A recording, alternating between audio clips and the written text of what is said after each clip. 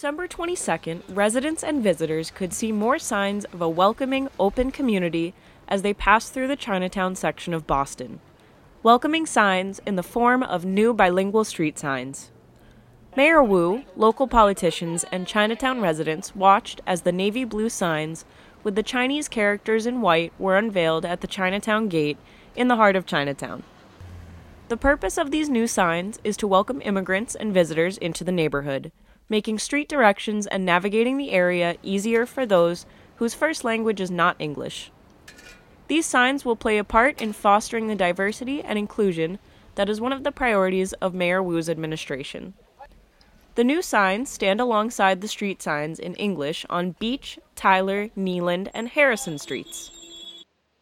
It is very personal for me. When my parents immigrated to this country, they landed in Chinatown in Chicago, and later on, when we moved around the Midwest a couple different times, no matter how long it took, sometimes it would be an hour and a half to drive, they would always make sure that we would feel connected to our culture, to be in the places where the signage and the language could reflect that sense of connection and identity. And so this is incredibly powerful. For the residents of Boston, thank you so much for your advocacy for so long. For visitors to Boston who will know and feel comfortable and know that they can appreciate the delights across so many of our streets in Chinatown. And this will set the example for how we should be truly celebrating and lifting up our cultural heritage across each and every one of our neighborhoods here. The bilingual sign in Chinatown is so crucial because we have visitors as well as residents who can't read the signs in English. And this is a really important directional signage. And I have to say that in China, in Shanghai, the signs are both in Chinese and English. So we're almost behind some of the key cities in the world. And this is a major improvement, and this really signals that we are a global city.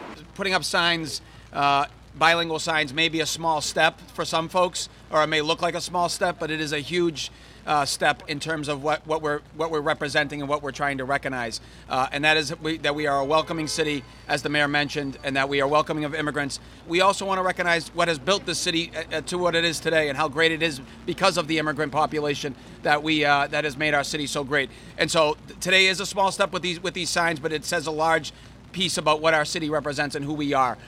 Many residents of Chinatown don't speak English.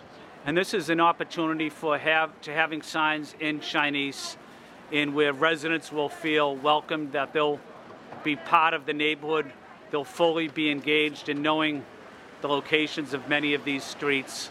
So it's about respect, it's about dignity, and showing that this is a community that respects our immigrant roots and our immigrant culture.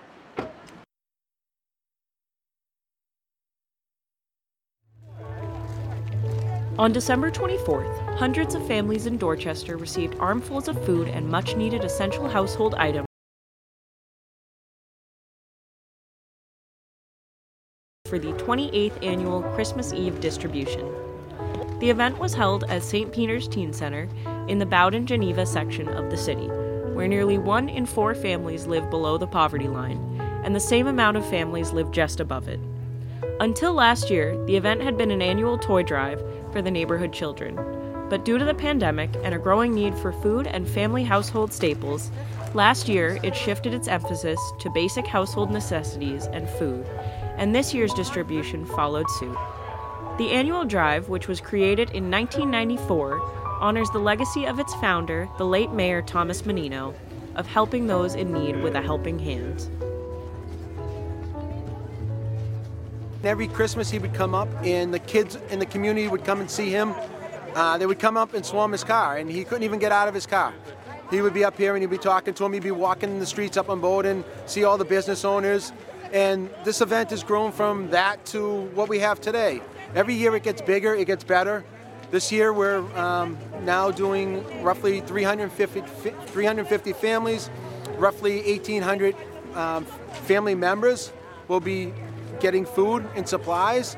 So this event means a lot to my family. My dad started it, and we're not going to let his dream go. This is his dream.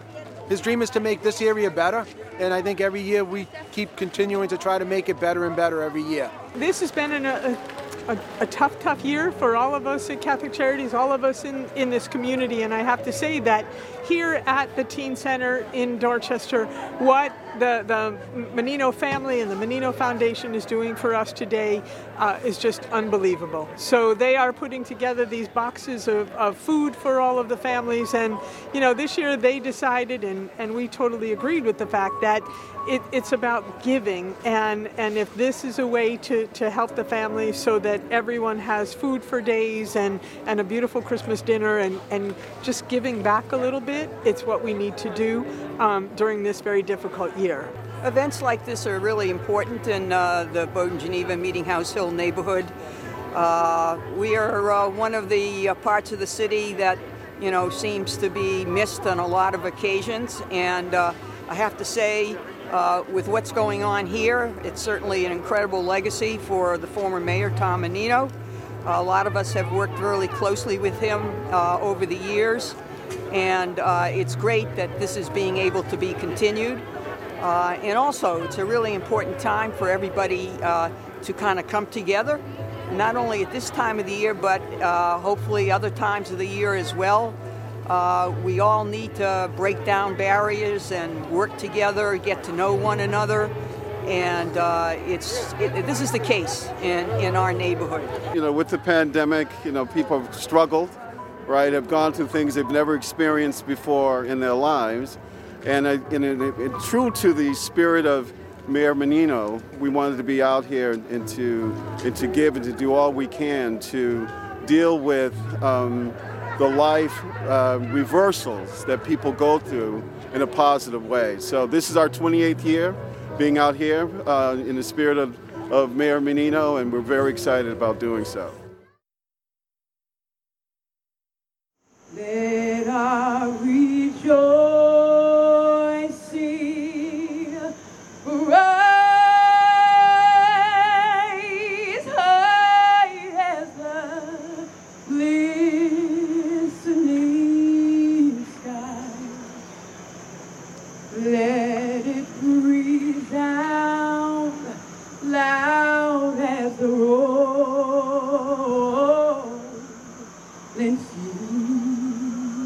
On December 30th, the fifth candle for the African-American holiday of Kwanzaa was lit in Nubian Square. The first annual Festival of Lights was celebrated in Nubian Square, and these sacred candles of peace and hope were glowing for the community all around to see. The local business community has experienced a loss of revenues during the pandemic and continues to struggle, and families in the community have been deeply affected.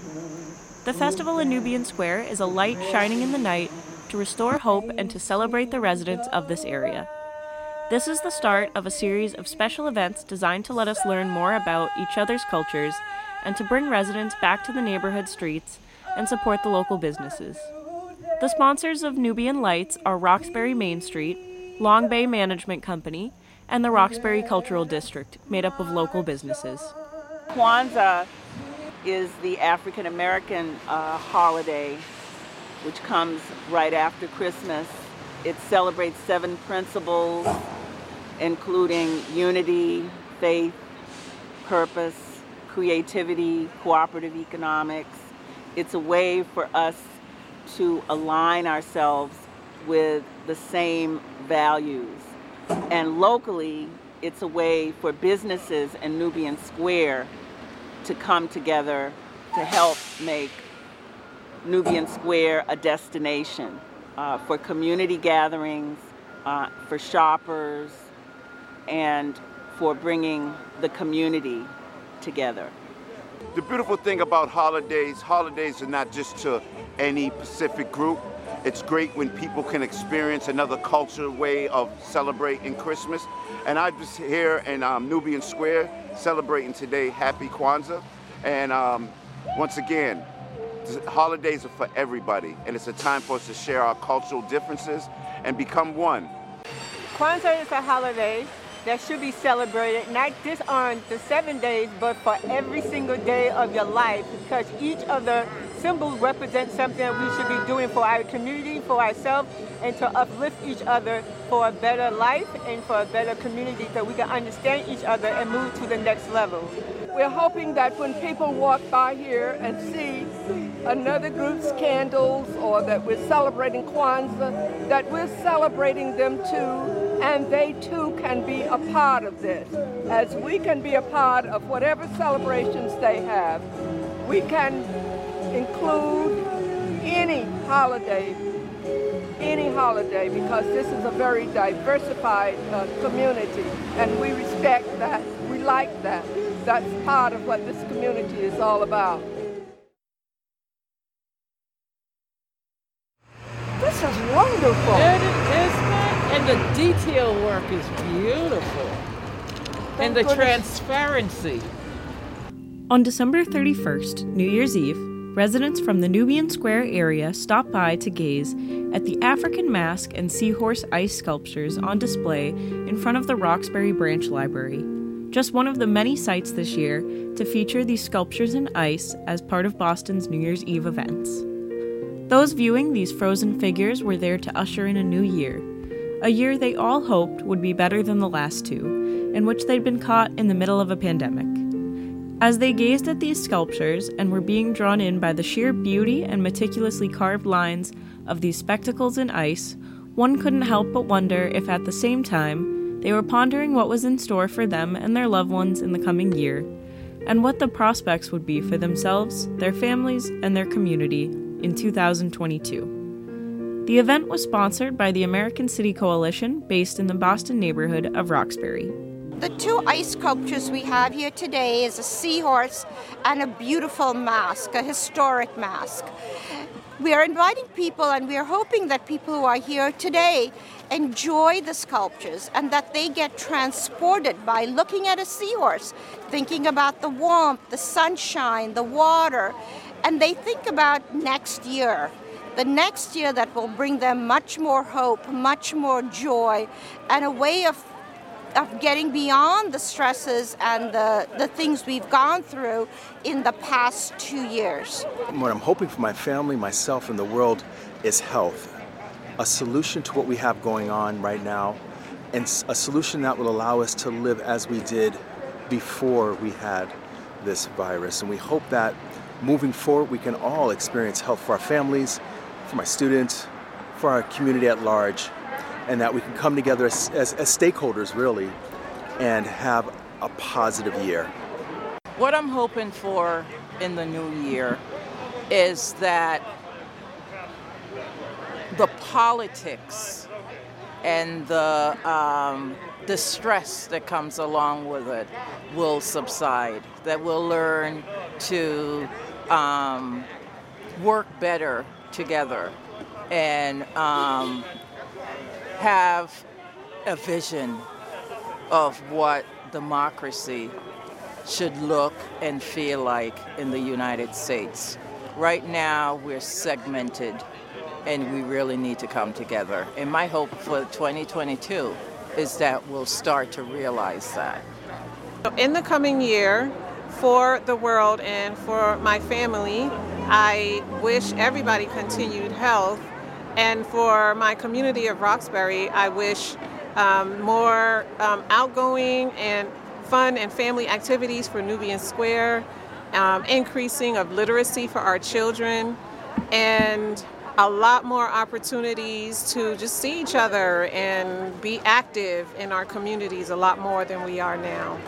Definitely, I want the world to be back to normal. I really hate the fact that we've lost so much in this time that we've been in lockdown of sorts, and sometimes it's free, sometimes then we have to go back in. We've lost a lot, and I think that is time that, at least I'm looking forward to the time when we don't have to be so much in the house as we have been all this time, trying to be safe. I'm hoping that this normal hopefully is going to be better than the normal that we're living in today.